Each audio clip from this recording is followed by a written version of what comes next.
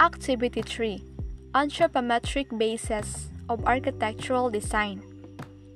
Measuring the size and length of the body parts by metric and English system.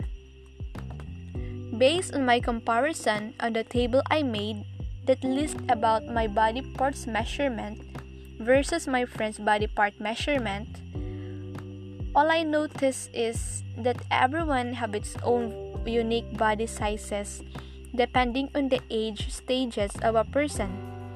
But sometimes, even though the age are the same, there is no possibilities to have the same measurements.